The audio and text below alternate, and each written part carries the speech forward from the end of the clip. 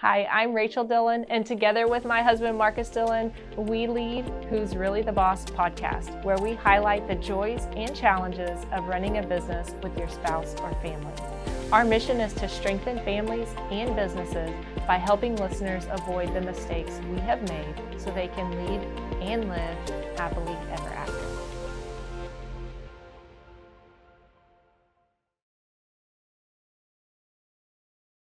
Welcome back to Who's Really the Boss podcast. Hey, thanks for coming back. So here we are approaching the end of 2023. Everything is digital, automated, or can be. Like most things have those options. But yet, I spent how many minutes on phone calls trying to schedule appointments with different providers that don't have online scheduling. At this point, I can even do Discount Tire and schedule my appointment to go get the, a tire fixed or new tires put on. But my you do that? Dentist, I do that. My dentist, maybe I'm the one who shows up. Maybe I don't schedule it, but I'm definitely the one who drives the car there and waits or doesn't wait. But yeah, you don't handle that part. But trying to schedule it was dog grooming and boarding. Doctor's appointment, dentist appointment, and hair appointment. And I had to call, wait till they opened, talk to a person, go through both people's calendars of when availability was going to happen to schedule those things. It was like 30 minutes. I think it was our entire morning walk. And then some follow-up after the fact for the doctor's office, who you don't get a person when you call. You have to wait for them to call you back. Yeah. It is frustrating where we're at today. And I think it's cultural. So to kind of give color to all of those four people and those four businesses, they aren't rural, small businesses. They are not urban, but, suburbs and thriving, doing well, as booked as they want to be, actually have capacity concerns. Each one of those businesses has more work than they know what to do with.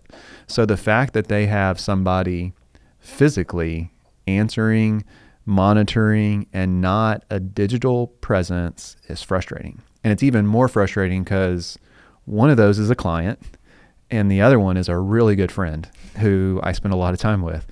And there are options, I think, for the one that is a client, but they aren't well-known options.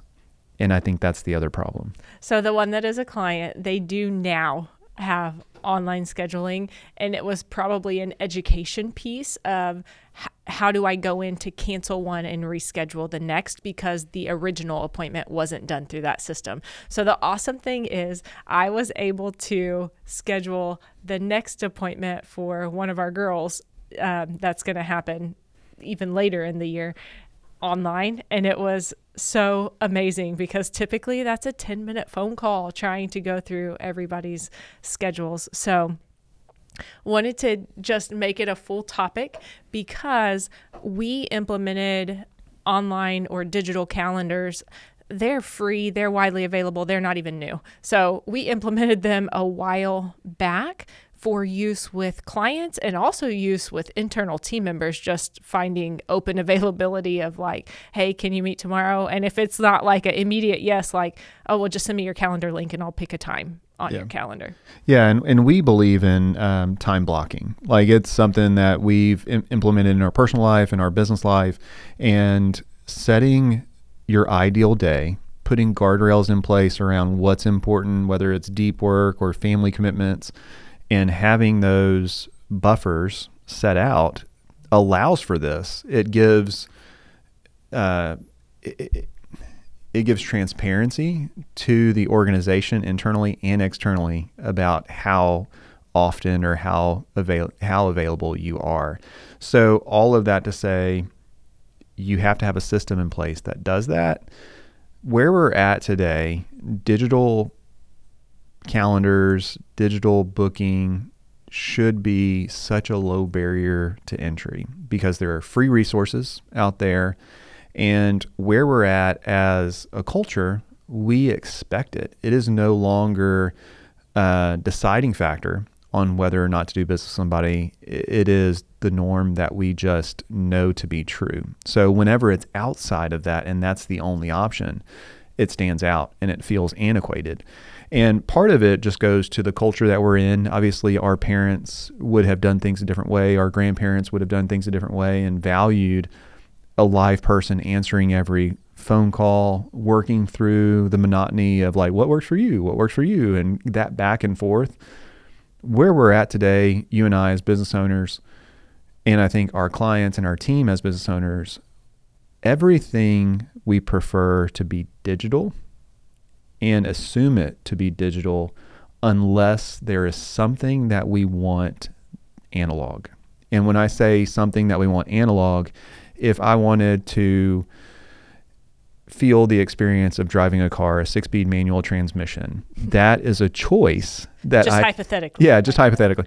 That is a choice that I want to make because now the norm is automatic transmissions and you just get in a car and it drives you, some of them, to your destination. But if I want to feel connected to the car, connected to the road, have more of an experience, I may choose the manual driving option. If I want to take notes, there's plenty of different options to do that. So if I wanted to take notes with a digital notepad, those are out there. We've never bought them, but I know a lot of friends have them. If I wanted to take notes on my phone or my iPad or my computer, plenty of different things. But for me, the physical writing of notes in a planner, something connects in my brain. I don't know what it is. And I'm never going to go back and read those notes. Like never, like 99% sure I'm never going to go back and read those notes. But I've got a shelf full of these planners that are my quarterly planners that I can go back to, and they're there. Maybe one day my kids or my grandkids will go pick like, what in the world did they do in 2023? Like, what did the world look like? And so those are the pieces where if you choose analog over digital, that should be your choice. Yeah. And I think if you want a better experience for your clients, if you want a more professional experience or a more modern experience of your business, you will implement a digital online calendar or booking system. So some people may say they don't want to do more calls. In our business, we do want to do more calls. We're very relational. So we want people calling us. We want prospects calling, and not necessarily calling, but scheduling a meeting. So not out of the blue, but like at a scheduled time where we can sit down and really have a conversation. And so if you want that to happen, people sit down and make those types of plans typically after traditional business hours. A lot of times those things, when they find you online or see you in social media or something sparks that they want to have a conversation, it's not during a traditional business hour. So they can't even call at that time. So now they have to wait until you open, until somebody answers the phone or returns their phone call to make that happen. Whereas if you have it online on your website or in a link that you can manage and send out to them, then they can go through and look at their schedules, coordinate with whoever else might need to be in that meeting, and book it at their convenience. Yeah. And so let's talk about a couple of different options on those. So I know that Calendly is one that's widely used. It's independent, I believe. So it works in different platforms, different email providers. So that's one that you can get a free Calendly account and go out and do your own thing if you've got an individual schedule. If you've got more of a organization schedule, like a team, we use Bookings, which is built into Microsoft Office 365. It's built into Teams, and we can send that link, set up services for our team, and set the timeline of the meeting, what days of the week that works. And it also ties back to their calendar, their existing calendar, to see if they're available or not. So we've done that for years now, and it's been helpful to not only the team member, the client, but also us individually. So talk about just some different, I don't know if you have statistics or different stories about, do they really work? What does it really look like on a day-to-day basis? Yeah, do they really work? For sure. I know that I can see the timestamps of the email notifications of when people are actually booking. So a lot of times those appointments are scheduled outside of what would be my traditional office hours. So no statistics. What I think is important in these calendars is that you feel like, okay, well, anyone can just book with me anytime. That's not exactly true and not what we would consider best practice. We would consider best practice to set up your parameters. What are the days and even times of day that you allow client meetings or prospect meetings? So maybe even they're divided up between these are internal, these are, whatever they might be. You can set the links to be specific for certain times of day. You can take your own calendar and set up like, I never want to have meeting availability on Mondays or Fridays. Tuesday, Wednesday, Thursday from say 10 to 5. That's great. People can choose a time anytime in there. The other parameters I like to set up, probably because of you, Marcus, and just the way that you operate in meetings, I like to set buffers before and after the meetings. So I will typically, which could feel like wasted time in your day, depending on how many meetings you have, how many days available. But I like to set up buffers of 15 minutes before and 15 minutes after. That way, one, if the meeting prior went over, and two, to give yourself time to prepare for that meeting. So you don't feel like you have to prepare the night before, days in advance. You have a few minutes right before. You can pull whatever you need to pull and then jump on that call. But you can also even set, I think that that's a concern for people. What if my meeting goes over? You can set a buffer. What if somebody's, scheduling with me on Friday afternoon? You can turn that off so that that's not available for them. Yeah, turn it off before they book that. Obviously make it not an option, right? Yeah. So the other piece is, whenever you have this scheduling link, could it fall into the wrong hands? And that's something that I have to stay aware of just because of my limited availability. I don't have mine in my signature of my email just because a vendor could get it and I don't want that vendor showing up in my calendar. So you have to be protective in certain situations of your calendar link, or you have to build in certain filtering requirements to where they could maybe not even book with you if they don't answer the questions the right way or fully. It won't give them the availability at all or the final step to actually book the meeting. So there are ways that you can book that you can filter that in and have requirements. If they answer, are you an existing client, and they mark no, they may not be able to book on the calendar or on certain times on that calendar. It could feed both different ways. The other thing that we've seen that's popular in certain industries is actually a payment link before the calendar invite is booked, or the invite is sent and the calendar link is booked. So you can actually, through different platforms, you can have a payment link where they put in their credit card, they put in their bank information, and it does an authorization or a deposit. And that way, they're legit. They're on the other side of this. They want to speak with you that much that there is financial consideration to schedule that meeting. So that's probably the very most extreme situation if your time was very limited and valuable in that sense. But that's kind of where we're at, what we're seeing kind of things evolve to. Yeah, and we've talked about just my natural tendency to want to be in control of things. So like you mentioned, I don't put my calendar link in my signature just for any and every email that goes out. I manually add that to an email or a message, whatever that might be. And I always check, the link that I'm sending to see what times are available just to make sure. So the way that these calendars work, they are linked to, typically, if you're using this as a business calendar, they're linked to your work calendar. You just have to make sure if you keep multiple calendars, sometimes personal things pop up for me and I don't add them, like they're not automatically forwarded to my business calendar or they're not added to that business calendar. So I typically check my link before I send it out.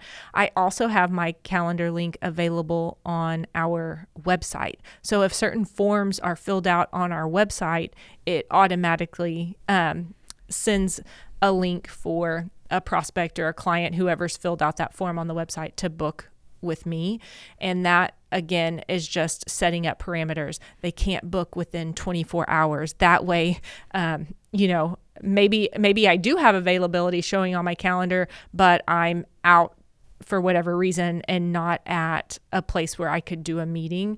They're not able to book like in 30 minutes. So it gives me time to know that it's coming, time to prepare. So you still have a lot of control. That shouldn't be a concern of, why not to do this, that you would feel maybe that double bookings were going to happen or bookings outside of when you would want to meet with someone. All of those things can be set up ahead of time. Yeah. And changed at any time. So as, your schedule or your preferences change, they're easy to change. Yeah. And the other piece is, as you have additional team members and additional people, more than a one-on-one in a meeting, how do you coordinate those calendars across different people? And that's usually the biggest pain point when you're trying to have multiple people join a meeting. And in an organization, you can set up a shared calendar, like a team where you've got the availability is looking at both of their Outlook calendars or whatever system that is used. There's also services out there. I had to look it up. There's one that's called Doodle, where you can actually create and link multiple people. So you invite them into a Doodle calendar link, Doodle, and that allows you to look at available options across multiple people, a lot of people. So I've seen a client use that, and I was invited into this, and it pulled my availability and allowed me to choose which availability I preferred on certain days. So Doodle is an option just to kind of have like a polling, coordination for professional services, I guess. But getting back to like the clinical setting, like healthcare, dental, dog grooming, I don't know that that's clinical, but that should be like a given, low-hanging fruit. And you go to some of these larger hospital systems where if you have to book an annual exam or blood work or anything like that, it's built in, and that is the norm. So you may be missing out on opportunities. And unless you're really tracking website data, how many potential IP addresses or users are going throughout your whole website and then get to some scheduling link that's not there, that data you may be able to surface, but you also maybe not, and you may just be missing out on opportunities of clients, patients, customers. Yeah, I know one thing early on that we added to our some of our services. So some of the links for the digital calendar for certain services like advisory meetings, we put in questions. You mentioned are you an existing client or not? I guess one of those questions could potentially be, are you a robot? To make sure that, different things aren't booking that are not legitimate people. But we also added in 5 questions or 4 questions that ask things like, do you have questions about your prior tax return? Do you have questions about current year tax planning? What is your biggest challenge? Do you have a question regarding the financial statement? Just so our CFOs and controllers can prepare before they go into that type of meeting, if there's any work that needs to be brought to make that conversation just more productive and be able to add more value during that, instead of having to have the conversation, leave, do some follow-up, and then reconnect. That's also been something that's been very helpful. So they're definitely have the ability to meet the needs of whoever's using it. Yeah, Lots of capability. I think that question of what do you want to talk about, like why are you booking this meeting, is really important, because before we had those questions on the link, we would over prepare for things that they did not want to talk about or value, and that would drive most of the meeting if you're leading that meeting. And then they may just have a question about X, Y, or Z, and you get off the phone in like 5 minutes. But we're going through and presenting all this stuff which they didn't have questions about. They didn't value that time. It was just kind of going through the motions. And by adding that question, you're able to maybe even turn a meeting into an email or a quick call outside of the meeting time, which I try to do a lot of the time. That way it frees up my capacity and my availability for other meetings that can't be done that way. So I think it is great to add those prompting questions, require certain ones like, why'd you book this meeting? Or require them all and just have like the NA option if not. So that's something that we've learned over the years, and I think it is now a necessary requirement. So let's go through, because I like to tell the funny stories. Well, they're funny after the fact, right? All of the digital calendar fails that have happened. And surprisingly, I really think we have definitely been using them since before COVID. So I want to say we're going into at least 5 years of using these links with internal and external. And for me personally, I think there have only been about 4 problems ever happen. One time was like I got double booked because something wasn't on the calendar that was attached to the link.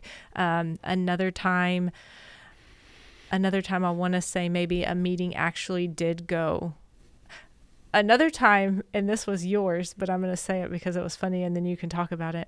But we had used like that same link, and somehow a client, somebody was able to join a meeting that we were already in. So we were talking to someone, and then all of a sudden someone who shouldn't be a part of that meeting popped up in that meeting. So I think there's some parameters now too of like it's an individual. You have to invite, you have to accept the person to come in the meeting rather than a face just showing. I think that's when we just had a regular Zoom link. Maybe and so. They just joined the Zoom, right? But for me, some of the areas, one, being more prepared for meetings, so we learned to add questions, and then 2, making sure that the parameters are set. 2 things. Parameters are set like can't be scheduled within 24 hours so that I just have time to know and make sure if I'm doing a phone call, I'm where I can take a phone call. If I'm doing a video call, which majority of them are a video call, that I am at a computer. I don't prefer to do those for work from my cell phone, even though I could. I don't feel like I'm most focused in that time. So have had where people have scheduled, for like 15 minutes. they get on our website, fill out a form, and then 15 minutes later, a calendar invite pops up and it's like right then. And so that's been one. And we learned from that to just set that buffer. And then 2, making it very clear where and what type of meeting. Is it a phone call? Is it a video call? Or is it in person? Because this was more recently, and it was just because it wasn't clearly stated, easy to find the location of the meeting when they booked digitally. They showed up at our office, and I was not there. Yeah. So and it was a first meeting for a prospect, and I really think that goes down as worst first impression that we've ever had to date. Yeah. So I think it is important to give people options on phone, video, or in office. And if your in-office schedule is only certain days of the week, that feeds that availability as well. The other piece with the phone versus video is people are burned out on video conferencing and may not feel the need to get ready or get presentable as they would if they were on camera. So they sometimes just fall back in love with a regular phone call, and that's great. Like that way you as the service provider, you don't have to get ready either if you're not, or you can keep your camera off. So those are things that the preference on that works really well. And as you said, making sure that each individual calendar link has its own unique meeting link will help keep things safe and secure. You won't have people joining the link that shouldn't be, or have an old link at any given time just trying to ping you. I know that with Zoom, you can actually have your Zoom address be your phone number. And if someone has that, they can just call you at any given time, just like a phone, right? And if you're in a meeting, they could maybe join a meeting, or at least pop up that they're in the waiting room to join the meeting. So just some different settings to think through and obviously dial in as well on that side. Where I've seen we adapted the things that you've already shared, the stories that you've shared, those we've worked through, we've come out the other side, we've been stronger. We now have adjusted policies and procedures to kind of get better and not have things happen again. I have seen other CPAs that do different things. And one of the CPAs that I know really, really well, whenever he was in full practice, when he had a full client list, he would actually send out his paper organizers at the beginning of the year and select a day and a time where that person could call or come into the office. He preset their meeting. I don't know what his rationale behind the day or the time that he chose, but he did choose it and put it on the front of their organizer. And that boggles my mind because you have no idea who's coming in. I think they were in 30-minute increments. Talk about a waste of a day. Just, I know I have to be at the office. I know I can't schedule anything else during these time frames. Someone may show up, someone may not. And I think I asked him before, I'm like, who shows up? And he's like, it's different every year. And I'm like, this is awful. And I didn't tell him that because he's my senior, and I just wasn't confident at that stage of my career to do that, but that's what I thought. And now you look back at those policies and those procedures and you're like, why would you ever do it that way? And maybe someone's listening today and they're like, that's how we do it. And I'm just like, show me why that's beneficial to you and the person who's coming in, because you've selected something out of the hat, just thrown it on the wall. Likely it doesn't work. And what we've seen now is, given our really lack of availability and being aware of that our schedule is compressed and we don't have much availability, I sometimes preface, like, here's my calendar if you want to find something that works for you. If not, let me know. 99 times out of 100, they're going to find something that works for them. Like, just if they're in a clinical setting and they, work past a certain point, like, that's the only time that we kind of have to find something else.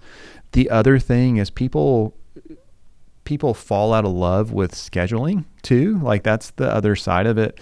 So a tip there is you could actually throw out a time and day that works for you. So like Thursday, 3:00. And if that doesn't work for them, say, hey, let's meet at Thursday at 3:00. If not, here's my calendar. So that way you prompt them to look at their calendar. Thursday, 3:00 works. Doesn't work. It doesn't. Let's go to your calendar. Let's see what else is there. Just because if you want to be a little bit more direct and call for action, that way you can do it. So I think that's kind of from that CPA that I know really well that used to do things that way. Maybe that's how you bring it into the 21st century. Yeah.